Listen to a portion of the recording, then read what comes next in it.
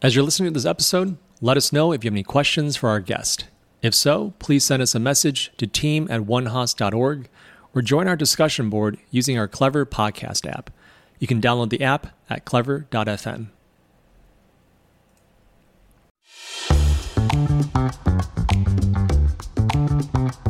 Welcome to the One Haas podcast. I'm Chris Kim. Today we have Oshri Kaplan, Investment Director at Munich Re Ventures, and a 2013 Berkeley Haas MBA alum. Munich Re Ventures is funding the future of risk for human endeavor, working across the globe to support the next generation of disruptive technologies and business models. Welcome, Oshri, and great to have you on the show. Hey, Chris. Thanks for having me. It's always a pleasure to get connected with Haas and Cal and reconnect with Hasid. So go Bears. Go Bears. I'm super excited to have you on the show today. Could you maybe share a bit about your origin story? Where did you grow up? And did you always know, even as a kid, that you'd be a venture capitalist? Yeah, as you can still feel by my accent, I'm originally from Israel. And I was growing up in a small town near Tel Aviv. And after finishing my high school, I went to serve in one of Israel's defense forces intelligence unit. Awesome. And I essentially started my career there, so to speak, as an analyst. And that was my first job as an analyst. Little did I know that I guess I will analyze technologies and companies for the years after that for a living. I then, 4.5 years later, basically after I finished my army service, I got convinced by my uncle to go and study law. Don't ask me why, but I got convinced. And I wasn't sure that was what I wanted to do or this is the ultimate path for me. So I decided to merge that with some business knowledge. So I also did an undergrad in business in the Reichman University in Israel. And towards the end of my second year there, I realized that I feel much more connected to the world of business than to the law side of things. And I decided that I'll start to explore some opportunities on the business side. I didn't know what is a venture capital or hedge fund, to be honest with you, at that time. It was really the beginning. But somehow I got an intro to one of Israel's most famous venture capitalists at the time. And I went to meet him. And that was in the summer, between the second and the third year of my studies. And I guess one thing led to another. And I find myself doing a summer internship in this VC fund and also spend the next couple of years there. So that's where I really know that I want to continue and do that for my career. So I still finished my law degree, but you can call me a defected lawyer after that. So I continue to do my part on the business side and continue this VC role. And I haven't left the VC world since then, essentially. Oh my gosh, that's awesome. What was it like growing up in Israel? And what was that like growing abroad and then eventually coming to the US for school? I think Israel is not that different than the US when it comes to technologies and the entrepreneurial system and even the VC, to be honest with you. I think what was very clear to me back in the day is that to go here and to continue my career in the VC side of things, I need to do it in the Mecca for the VC and startups. Gotcha. And I knew that I want to do it here in the Valley, or it's still to this day in my mind. I realized that the path here to Silicon Valley as a foreigner businessman could be for a graduate degree, mostly in business. And I also noticed that most of the VC leaders out there, they have an MBA. They have some leadership roles in some of the other technology companies. I said, well, how do I get to that? And to me, that was very clear that an MBA could definitely expedite this growth for me. And I knew I wanted to do it in schools that definitely focusing on leadership, entrepreneurship, and VC. And to me, Berkeley is kind of like embedding all of this together. Oh, that's awesome. Was that hard? If I understand correctly, before you came to the MBA program, you were working at Deloitte, right? I think a lot of people would say that's a great job. It's a lot of opportunity and it's maybe hard to come off of that track. How did you end up ultimately deciding, hey, I want to make the shift and I'm willing to take the risk? And then how did you decide specifically about Haas? Did you consider other places or what was that process like for you? Yeah, so I guess to me, getting to Deloitte, I think Deloitte was a great school for me in terms of getting to know how big corporates work and definitely corporate America. And being able to learn from my bosses at the time and from the CEO of Deloitte in Israel at the time, what is really mean to be a leader and how to do it in a day-to-day type of activities. And at the time, I realized that I want to do that in under, again, a role of an investor. But I want to do it close to where the headquarters is or where everything is happening and starting. And to me, Silicon Valley is still the place of where things are starting and where the trends are being shaped. And to me, that was an easy choice to say, well, I want to do that, but in Silicon Valley. And then when I started thinking about MBA, as I said before, I tried to figure out which schools could fit my culture and on the same time could fit for my career goals. I evaluated 3 different schools that could be a fit for a job like that. Some of them are in the Valley, some of them are in the East Coast. But I would say overall, once I got into us, that was a very easy choice for me. That said, well, that's exactly what I want. That's exactly where I want to be. And nothing can beat California weather by the end of the day. No, absolutely. It's even the middle of winter right now for folks who are in the snow. Apologies when we're recording this. It's bright and sunny right now in the Bay. So what was it like when you first got to campus? I think Berkeley has a lot of maybe like public images or maybe even misconceptions. Like, what was that experience like when you first got to campus? And did any of your preconceived notions or thoughts before you started the program, did any of those change as you started going through the MBA process? I want to say, as an Israeli coming from abroad, maybe that will be relevant for some of our listeners, maybe not. So we'll figure it out. But I would say as an Israeli coming to Berkeley is considered as one of the more liberal schools out there. And to me, as an Israeli coming and expecting to see a few things on campus that might conflict with some of the image that I'm representing. But so in a way, as a preparation for that, you have some sort of an image of what you're going to be facing. But if I need to be honest, I haven't seen any of that. When I came to school, I said, be prepared because some of that will face you and you need to know the facts, then you need to know the answers and how to kind of like get being challenged and answer some of those challenges. I want to say that through my time at Haas, I never really had a chance to get into any sort of conflict or any sort of challenges that were anticipated before Haas. And when it comes to being like at business school, the business school at Haas is one of the more diverse one that I can think of. To me, like the reason that I want to get to an MBA in general and to Haas more specifically was really diversify the exposure that I have to different industries, different professionals, and to learn about all of those new opportunities out there and to learn about some of the history of some of my, colleagues. I was coming to Haas very focused on what I want to do after Haas, but at the same time, I wanted to kind of like experience and definitely talk to others and see what was their experience. Because again, that was my first time in the US as a full-time student at the time and first time as an immigrant. So I was coming with ears wide open. And I want to say that was very refreshing. And by the end of the day, as part of those all networking and exposures that I had through Haas, I actually found the next job after Haas. So it was definitely benefiting for sure. That's awesome to hear. One of the things that I think exactly to your point, Ashi, a lot of people have the preconceived notions that either Haas or Berkeley is like super, super liberal. And definitely there's a more open atmosphere. But I think on the flip side, I think exactly to your point, it's almost super welcoming in that way as well. People have such diverse backgrounds. There's less preconceived notions maybe of what's the right way or appropriate way, like having that open personality. I've definitely experienced that during my time at Haas. And I feel like it's one of the benefits because you get out of your traditional ways of thinking things and you really start becoming like creative. And especially in this area in the Bay where innovation is super important, it helps get you in the mode of constantly looking for innovation. Any fond memories or classes that influence your direction? I know you're super keen on going to VC right from the get. What was that like? I think that probably the most influential course that I took at Haas was negotiations with Holly Schrodt. To be honest, I'm negotiating now every day. My job is essentially to negotiate. So with that, I don't think about any other course that would rather take at Haas than the negotiation. And I guess to me, that was an eye-opening because as an Israeli, they are teaching you some sort of like a tactics around negotiation, which I found as very different than the tactics that are being taught in US-based schools and definitely at Haas. And to me, that was super refreshing. And it was hard. It was hard at the beginning and it was challenging at the beginning to find myself in situations where I need to adapt. I need to figure out a different way to approach things if I want to be successful. And that's one of the classes that I've keep using since then and keep using the materials from time to time, I have to say.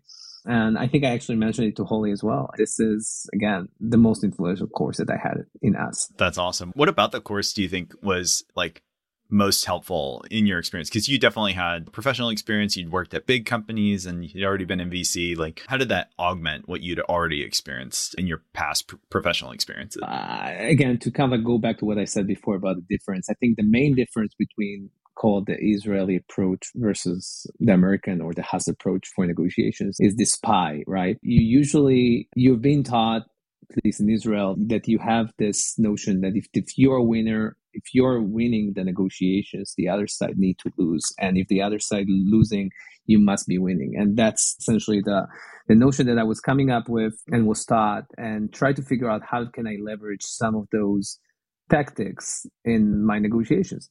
And there are some areas and there are some instances where that's not true. And I found more of those instances as part of this course. And I happened to find a lot of those instances after the course.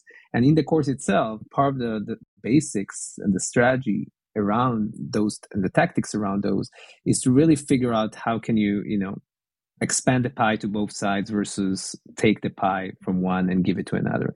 And I think maybe it sounds basic, and I would claim that it is basic, but in order to find it and in order to, in a way, figuring out how to do it and the tactics of how to do it, that's to me the secret sauce. And that's been, without stealing any of Ollie's thunder, let the people out there to essentially go, and if they haven't in their undergrad or grad school, definitely do it in their executive sessions that Ollie is definitely providing. Oh, that's awesome. What you kind of mentioned, the experience at Haas helped you to transition or find your next role post-grad in venture capital. Like, What was that experience like? Because today everybody wants to be in VC, but you're one of the success stories. How did you navigate that? Especially for VC, if I understand correctly, it's not really a traditional pipeline or traditional recruiting process.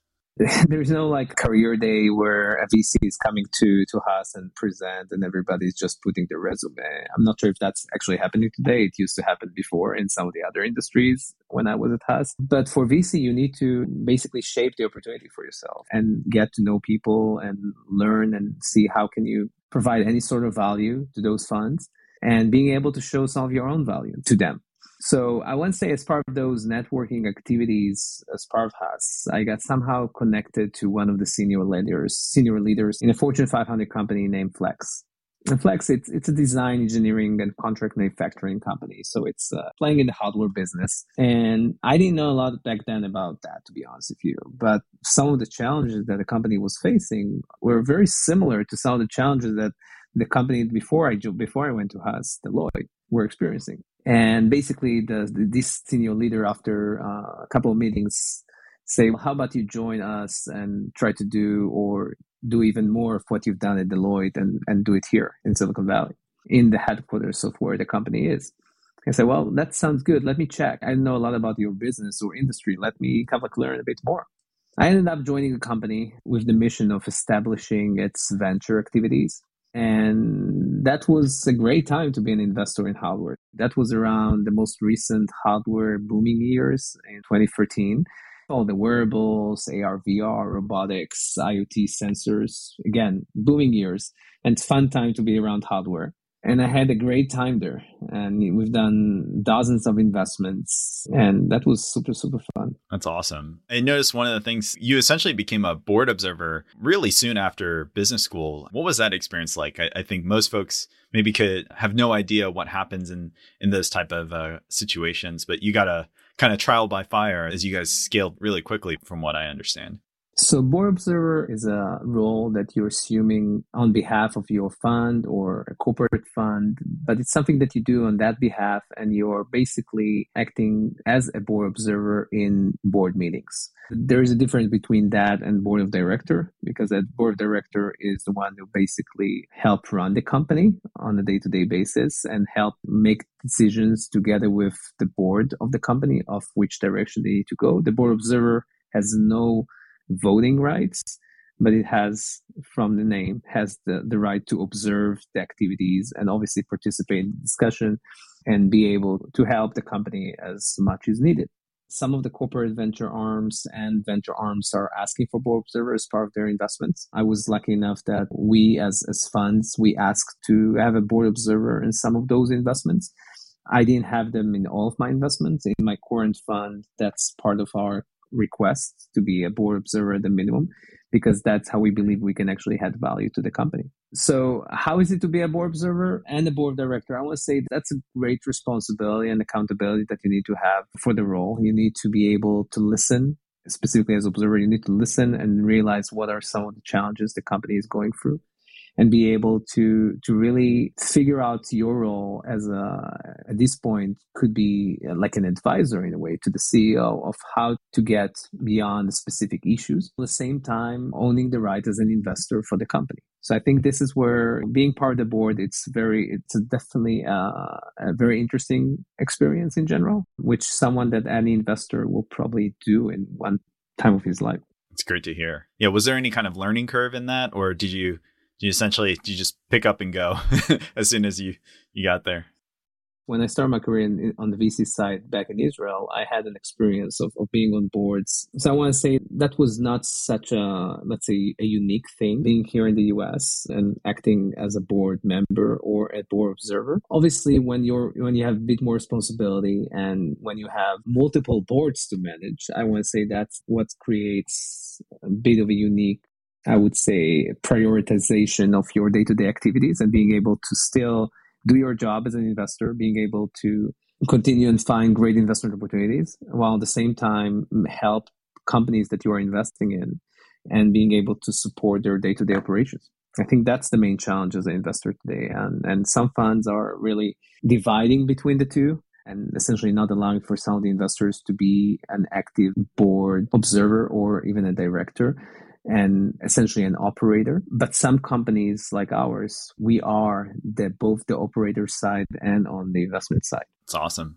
Ash, could you share a little bit for folks who might be listening but aren't familiar? What does a day-to-day look like for a venture capitalist or VC investor? And how do people split their time, as you're talking about here, between core aspects of investing and then all the other responsibilities that are associated with being in a VC fund? In general, I would say an investor probably needs to divide his time between looking and listening on new opportunities, depending on what exactly is your role, whether you are an associate in one of those funds or a principal and later a director or a general partner. You basically need to manage your time somewhere around the same. I think you need to go and definitely listen to new opportunities. I think that's part of our role. I think every investor out there is probably looking between 3 to 10 opportunities a day, and being able to network and connect with entrepreneurs and being able to learn more about their activities. Nowadays, you're doing it mostly around Zoom. To be honest with you, it's still around Zoom versus actually in person. And the second element is definitely helping your portfolio companies. So you have been an investor in some of those companies require your help in being able to manage the specific issues. Could be with hiring some new talent to the company, or how to streamline some of the operations, and some of those requests that sometimes are happening in the board level and sometimes are happening just because of the day-to-day help that the entrepreneur and the management team want to discuss things with you on some of what are your thoughts, how to strategize around some of those questions that were raised. So that's mostly it. I think that's definitely take most of the time. Now, for a corporate VC like ours, we obviously need to think about things that are strategic for our corporate. So that requires some work, that requires an alignment and thinking about what are things that could be strategic for our corporate. And that's obviously adding some additional layer for the work. You had an awesome experience at Flex. How did you decide what to do next? And what was that process like for you? I had a great time at Flex. And that was, as I said, was fun time to be in hardware back in the days. But thought that I got to the ceiling of our ability to grow our fund within Flex. And I also, it was 5.5 years. I needed a refresh on my own career path. So I was out and I was consulting for a few different startups out there and few brand new VCs and CVCs as a venture partner. But one thing I was missing, and that's the actual execution of VC, right? Being an operator and helper to some of those startups. And that's around that time the relationship with Munich Re started. And after a few months of relationship, I was joining. And I joined Munich Re back in June of 2018. And since then, I'm there. So almost 3.5 years. Could you maybe just explain at a high level, what's the area of focus, or kind of what's what are the areas that you're interested in, generally speaking, for Munich Re Ventures? Yeah, so Munich Re Ventures is the VC arm of Munich Re, which is a very, very large German multinational insurance company based in Munich and one of the world's leading providers of reinsurance, primary insurance, and in general risk transfer services. And we're managing today about $1 billion in venture assets. And I would say our main interests are investing in startups that are really looking to transform the future of risk and of risk transfer. I would say risk transfer is one of those areas where people are not really associating it as one of those as a theme. We at Munich Re, we're definitely looking at this as the future.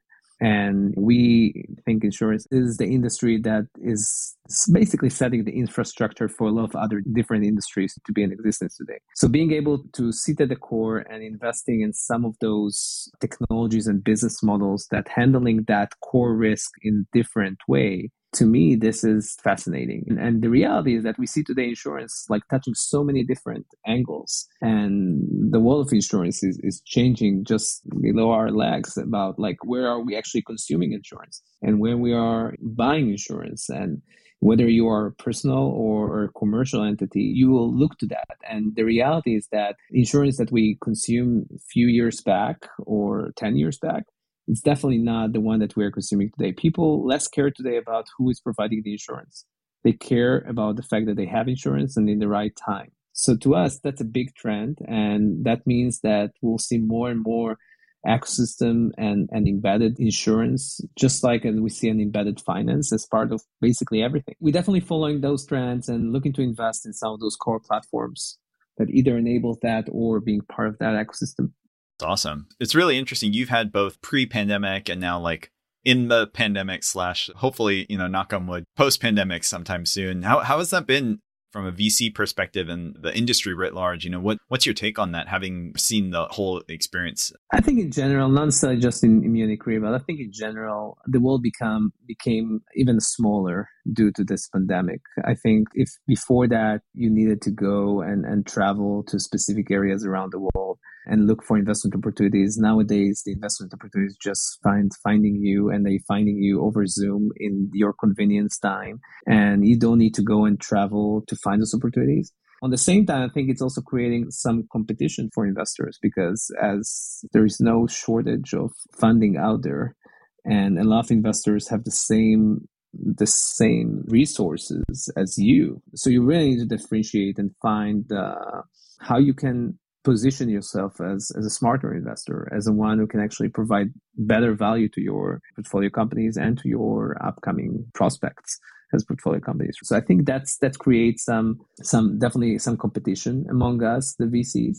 I think those are the main points. I think we will get back to some hybrid mode where we're spending some of our times in front of computers and some of our times back in in-person meetings, hopefully, and which will maybe streamline our work a bit more even. And I feel like we'll figure out some sort of like a balanced solution to that.